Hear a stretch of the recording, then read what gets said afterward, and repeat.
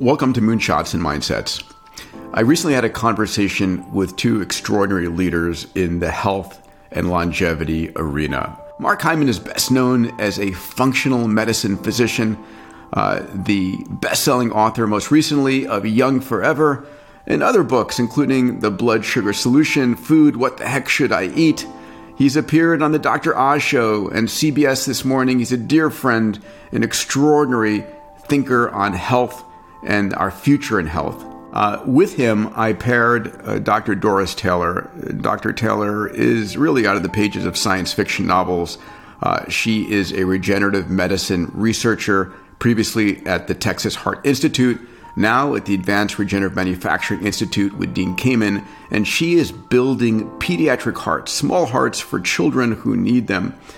So you're going to join a conversation that comes from my private summit at Abundance 360 that took place in March of 2023. And we're going to talk about everything from understanding how to combat chronic disease with the food you eat and how you take care of yourself, to what should we expect in the future?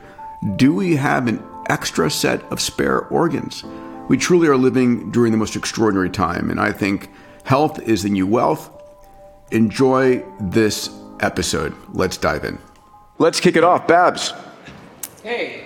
Good morning. Thank you very much, both of you, from the opposite ends of the spectrum, right? The question, right? We need replacement parts too if we screw up, so it's okay. Yeah. Anyway, we need. There is a point of clarification for Doris that we ghost heart. What's the ghost heart, and what part does it play? So the ghost heart is basically the scaffold on which we put your stem cells. It's a pig heart from which we've removed every cell. Oh. And as we remove every cell, what's left is what we call the extracellular matrix. Okay. And it's basically hundreds of proteins and sugars and molecules that tell every single cell how to grow up and how to behave. Okay, and then it basically The stem cells, human heart after that. The human stem cells grow onto it, right, and differentiate appropriately. Right. Got it. Okay. Thank you. It's a scaffolding. And amazing. And if you come to the Platinum event, you'll see that happening in real life. And Babs, we will be coming. Yeah, Babs, you'll be there in August. Yes, with that? Absolutely. Yeah. Awesome. Wouldn't miss it. We've been to the last two. You just keep getting more, and love it. Yeah. Thank you. Annie.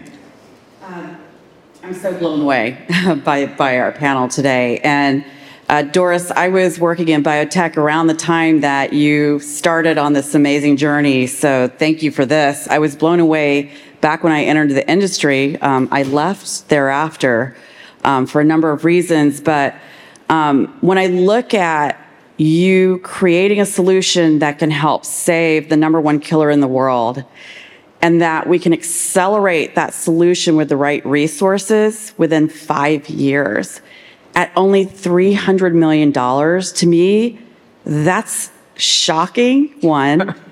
And number two, with the resources, I'm part of a new fund out of the EU for biotech and innovation. And the EU has agreed to match that fund. And my question here for most of us here in the U.S., where's the matching dollars? And where is our industry? And I also want to talk to you afterwards, by the way. Fantastic. You'll meet each other at the patron lunch, for sure. Perfect. Sit next to each other. Great. Thank you, Annie. Let's go to Jordy. Dr. Rose. Terrific. My question for Mark. A couple years ago, I went almost entirely carnivore. So I eat steak and eggs almost exclusively. I feel terrific, best I've ever felt. But my cholesterol levels are through the roof, and my doctor put me on a statin, which I'm reluctantly taking. So that was question number one. Question number two, running or weightlifting, which is better? Well, first, I can't give you personal medical advice because I go to jail. I don't have a license in California. But in general, I think the extremes of diet are interesting, being a vegan or being a full carnivore.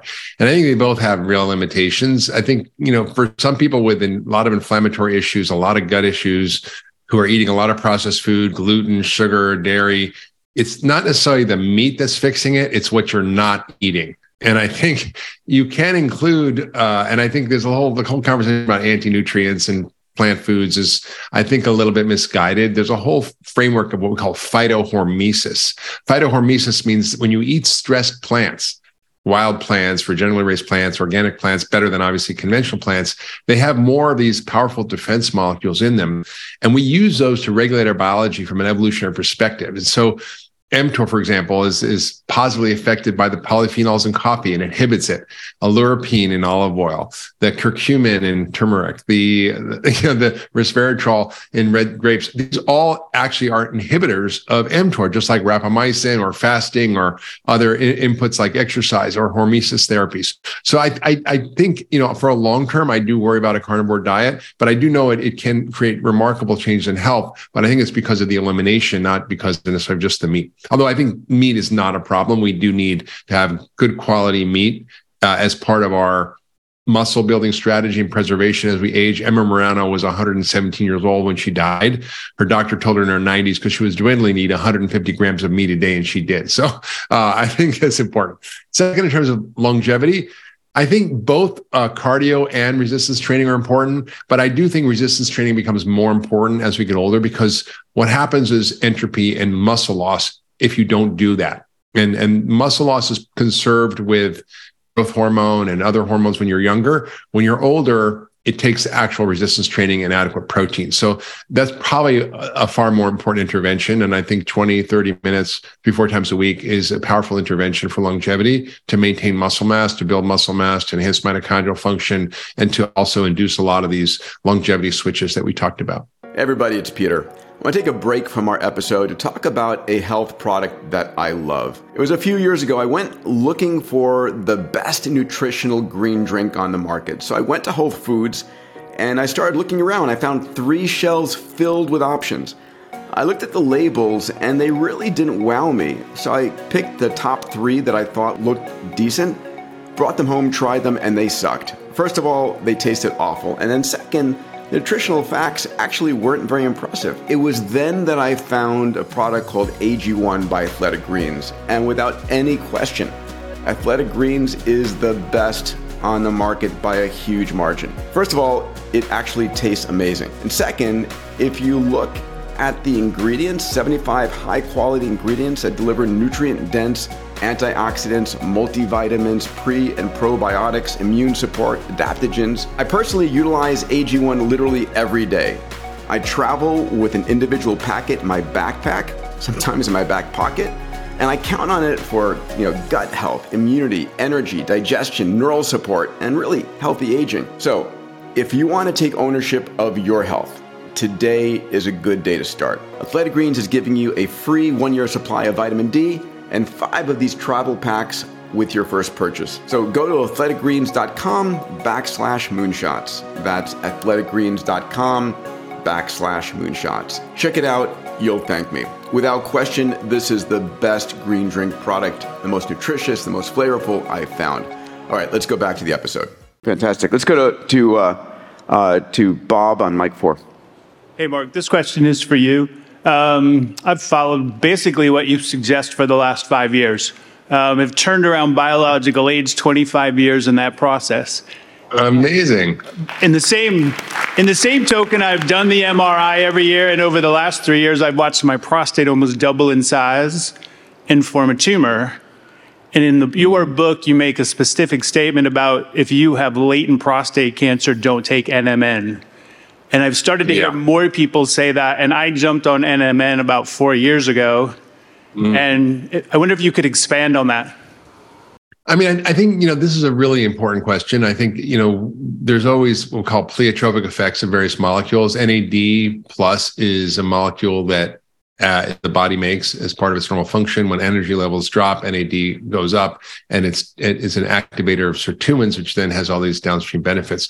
But there's some animal studies that seem to indicate that it may increase cancer risk, but I think they're really limited. And I think, there's some real challenges with those studies that I think don't, to me, convince me that NAD will cause cancer. So it may be other things that are going on there. It's hard to say. Looking at your, genetics, diet, lifestyle, other things. I don't know if you're having symptoms of prostate disease, or if you're having a PSA increasing, or if you had latent prostate cancer. I don't know, but I think those are things to explore. But I think I wouldn't put the weight on the NMN that you took. And you could ask David Sinclair about it. He's the expert, but he I think recently wrote a rebuttal to that whole cancer hypothesis.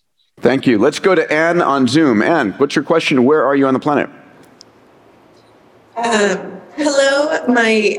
The question is for Dr. Taylor, but I did want to say, Dr. Hyman, I live in a blue zone in the Nicoya Peninsula in Costa Rica, and I think. Well, I hope you come back and maybe visit me. I love Costa Rica. What you said about community and love, I mean, I see that it's so true. That's the biggest difference that I noticed. I lived in Chicago and then London and now in Costa Rica, is that connection to family, community, and just brings this kind of general sense of joy that has really changed my life. And it's something that I really wish. I'm sorry, I'm so emotional. It's something that I really wish that we had more of in the United States. Dr. Taylor, I just wanted to say thank you so much. Hearing your work gave me so much hope, because I spent the last year taking care of my mother, flying back and forth because she was diagnosed with stage 4 and then end-stage heart failure.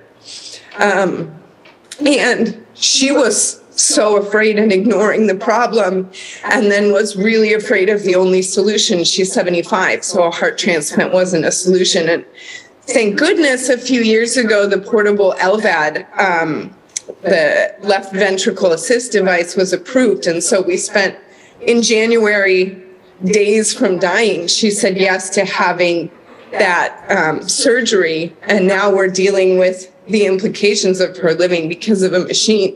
And it's been so scary as a mother of 2 young children. Her heart failure, I don't remember the term, but they don't know why. And everything else, she's 75 and she's really healthy, low cholesterol, low blood pressure. And so for me, it's been really scary thinking, is this something that's going to happen to me? And so I just wanted to say thank you. You've given me so much hope. And if I had $3 million, I would give it to you. Can I speak to that? Please, yes. Well, first of all, thank you. And I want to make the point, following up on what Mark said and what you just said. You're building heart too. We're all building heart. And the piece that Mark talked about, love, it's really a piece of the future of all of this. So hope matters. Hope matters so much. And heart failure in women is often different than heart failure in men. And if you want to reach out afterwards, we can have a conversation about that, because I'd love to talk more about it.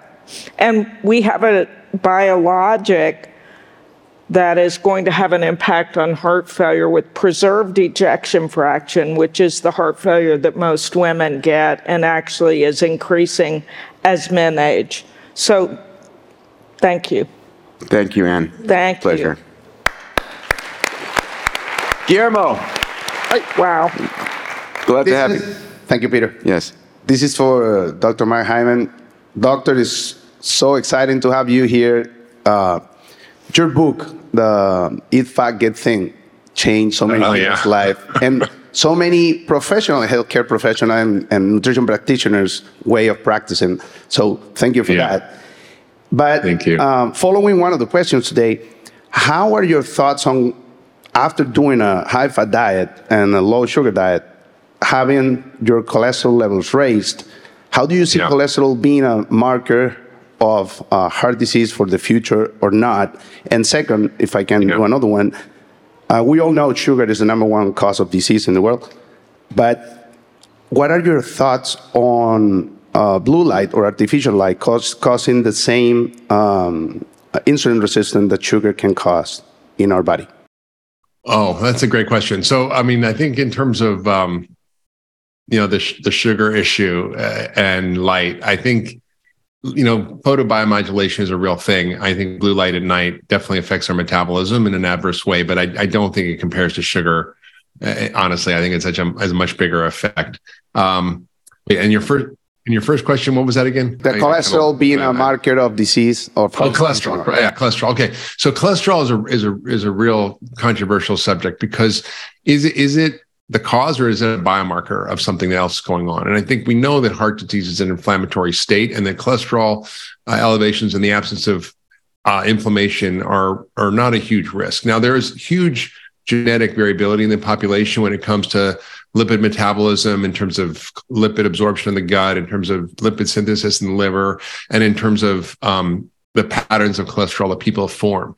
So it's really got to be an individualized approach. I'm not opposed to pharmacotherapy for lipid disorders, but most of the problems with our lipids come from eating sugar and starch, not necessarily fat, because it increases triglycerides, it lowers HDL, it increases the particle number, decreases the particle size. All these are the most dangerous type of cholesterol pattern. So your cholesterol could be 150, but if your HDL is 30 and your triglycerides 100, you're in terrible shape. Whereas if your cholesterol is 300 and your HDL is 80 and your triglycerides are 70, I'm not so worried, particularly if you have low inflammation.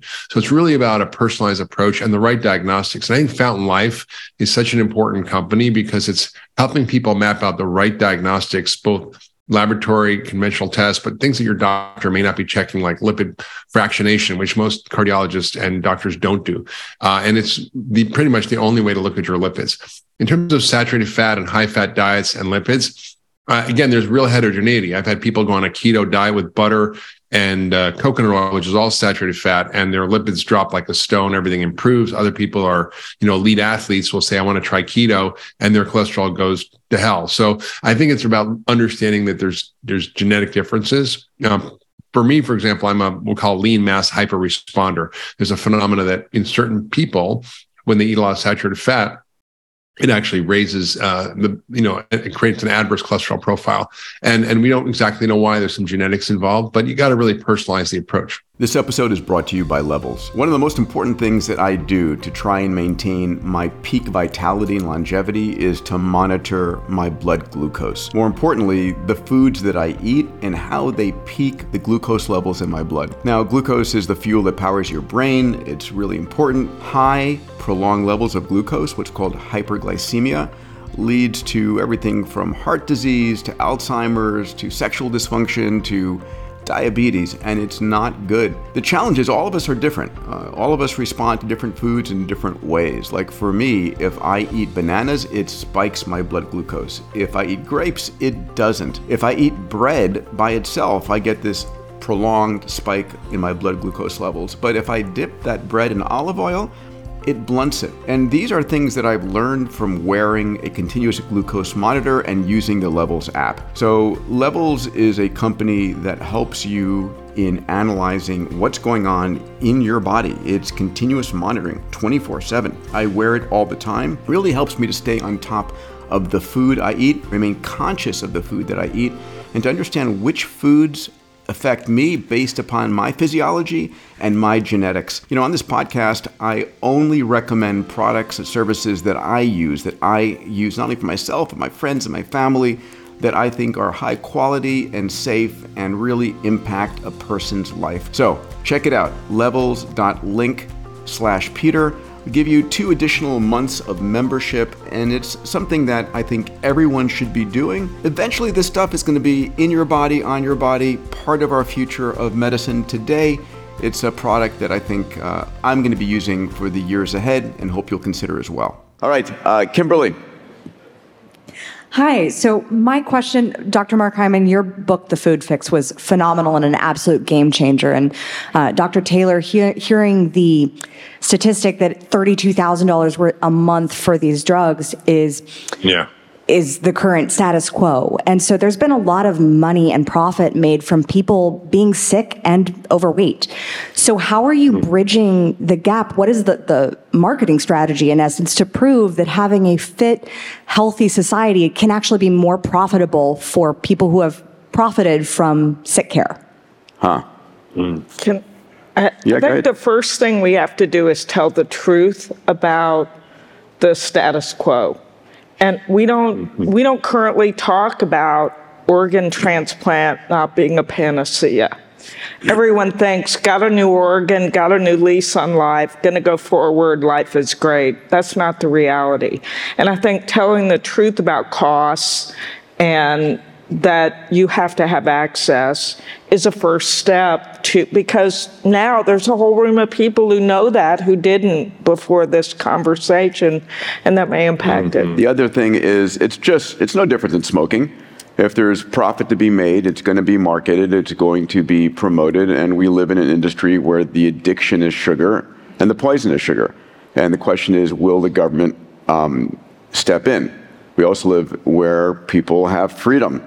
The question is, do they know that it's not healthy? Most everybody does. They choose to ignore it. It's a quick fix. Mark? It's also less expensive. It's also less expensive, yes.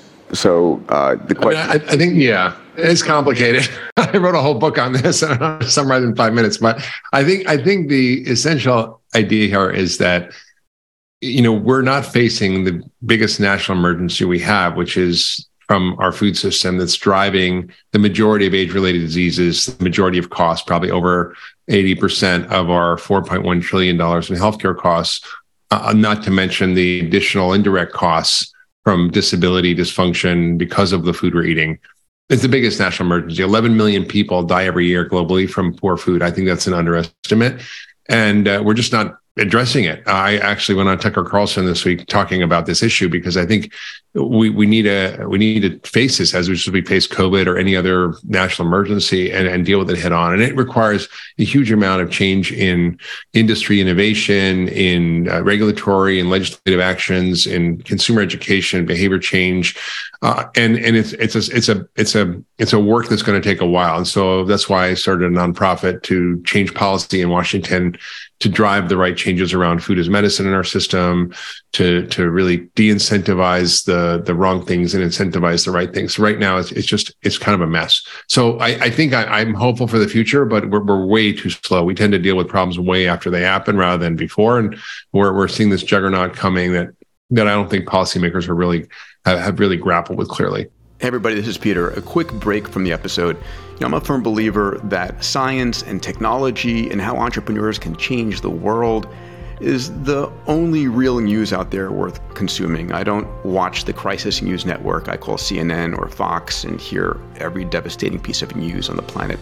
I spend my time training my neural net the way I see the world by looking at the incredible breakthroughs in science and technology, how entrepreneurs are solving the world's grand challenges, what the breakthroughs are in longevity, how exponential technologies are transforming our world. So twice a week, I put out a blog. One blog is looking at the future of longevity, age reversal, biotech, increasing your health span. The other blog looks at exponential technologies, AI, 3D printing, synthetic biology, AR, VR, blockchain. These technologies are transforming what you as an entrepreneur can do. If this is the kind of news you want to learn about and shape your neural nets with, go to demandis.com/blog and learn more. Now back to the episode. I want to go to two questions on Zoom. We go to Allison first, and then Orlando, then we'll go to you, Michael. Allison. Great. First of all, thank you so much. This is so inspiring, and I can't help thinking, what would Mozart have done with an extra 30 years? Yes, I love that.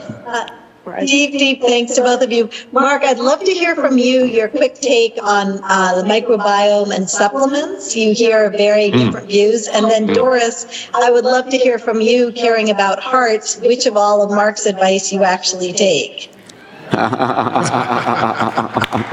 Fun question, Allison. Well, the microbiome is so important. And in fact, it was not included in the original Hallmarks of Aging. I added it in my book because I thought it was so important. And in the era of the microbiome is just emerging. There's an enormous amount of research that needs to be done to categorize, classify, understand what is going on in there. It's just like a black box. And we learned so much in the last 10 years, 20 years on this, but we still have a lot more to learn. what's really exciting is that we know that as we age, our microbiome degrades, our microbial diversity degrades. And we also know how to change that through various strategies by limiting things that are gut busting, sugar, starchy, processed food diets, food additives, and environmental chemicals all damage the gut. The glyphosate is one of the worst ones from our food supply. It's on 70% of crops. It's the weed killer that we use. Also, the use of antibiotics, anti-inflammatory drugs, acid-blocking drugs. I think it's acid-blocking drugs are the third leading cause of drug use in this country, or third leading category. I mean, and so we need to stop all the gut-busting stuff, and then we need to add prebiotics, probiotics, and polyphenols, which are the plant compounds that help fertilize the gut bugs. And then there's, precision probiotic therapy. So not all probiotics are the same. They have different uses for different things. So it's really important to try to restore our guts. And I think one of the most important, exciting discoveries is the importance of Bifidobacterium infantis in children. And a lot of us have taken antibiotics. Most women have, and their population of this particular keystone bacteria is either absent or very low. So when babies are born, they don't get it. When they're born through C-section, they for sure don't get it. When their antibiotics are used in pregnancy or in early life, it kills it all. So giving babies Bifidobacterium infantis can actually colonize the gut with a really important keystone species that then regulates all the inflammatory diseases. Obviously, all the allergy, autoimmune, asthma, but also like the late stage autoimmune diseases like heart disease, cancer, and diabetes. So we really kind of need to learn how to restore our gut microbiome. And I have a whole section in my book about how to do that. But it's really important to track it, to measure it, to optimize it, and to constantly iterate on how to do that. We're going to go to Michael and then to Orlando on Zoom. But I hope that helped answer your question. Michael, please. So the topic of regrowing the heart is very close to me because my mom's heart disease for many years. So I've always fantasized whether we can grow, 3D print, construct something like that. So I wanted to ask, what are kind of the steps remaining in the process? Because I know there might be challenges around hemodynamics, the details of how cells are, differentiated to be exactly like a human heart. I imagine there's animal trials or not. Like, what is the rough roadmap you have over these? We talked about doing an X Prize in that area at one point. We did, yeah. Michael's one of the founders of Oculus. Yes. So our steps in the process: obtain blood from an individual, bank their cells. Our rate limiting step for 10 years was how to grow billions of heart cells, because, by the way, heart cells don't divide, right? So what we had to do was figure out, and the advent of human iPS cells changed this. It let us begin to think about personalized cells. So we grow 350 billion of your cells. We differentiate those to cardiac mesoderm, the cells that during development are going to give rise to the heart. Then we actually treat about 70% of those and make them become the different heart muscle cells, but they're very immature. They're not even as mature as fetal heart cells. And then we take the other 30%, we put it all in our heart, after we've built the vasculature, which we do first, and then we train it. So we have to train it electrically, and we have to train it against a blood pressure, and we have to dial that up over time. And every heart's a little bit different because everybody's cells are a little bit different. That's amazing. And please get a chance to connect here while you're here together. Let's hear it for Doris. I love the engineering mind here. Orlando, we have just a minute and a half left. Orlando, a short question. Yes. So, yes. Yeah, hello, I'm Timbo. So I think one of our biggest concerns as parents is how do we teach this to our children? How do we make it simple in a place where we have sugar all over and processed foods? So what do you think about it? I think we need really face the fact that, a foreign country, we're doing what we're doing to our children. We go to war to protect them. And somehow the narrative in this society right now from the American Academy of Pediatrics is treat kids aggressively with obesity with bariatric surgery and Ozempic, which is just mind-blowing to me, as opposed to why don't we fix the problem, which is our food system. So it requires regulatory changes around food labeling, around marketing junk food to kids, around school lunches, dietary guidelines. All of this really needs to change. And that's what we're working on in Washington. But it's not an easy fix. And there are many forces that are not interested in having this change. And unfortunately, Big Food, and I wrote about this in Food Fix, is very focused on manipulating public opinion, manipulating policy, and influencing professional organizations like the American Academy of Pediatrics or Academy of Nutrition Dietetics, the ADA, AHA, American Cancer Society. All the things that we think of as trustworthy organizations are all co-opted and manipulated. And then they fund billions of dollars of research, 12 times what the NIH funds on, quote, nutrition studies. So the data is flooded with a lot of misinformation. So we have to, as a society, stand up for our children. And I think we have to sort of make a stand that this is really important and address the fact that 40% of our kids are overweight, almost 20 are obese. 1 in 4 teenage boys has prediabetes or type 2 diabetes, something I never saw in medical school. I think when Peter and I went to medical school, it just didn't exist. And we have increasing metabolic disease in kids. Kids are now facing liver transplants, and as teenagers from fatty liver from soda, bariatric surgery at 15 years old just doesn't make sense. So I think we have to kind of face this, and it requires kind of an uprising. I think most people understand that this is a fixable problem. We can't end climate change overnight. We can't, end war, but this is one of those problems that we can solve. Guys, I apologize that we're out of time, but please give it up for Doris Taylor, Mark Hyman,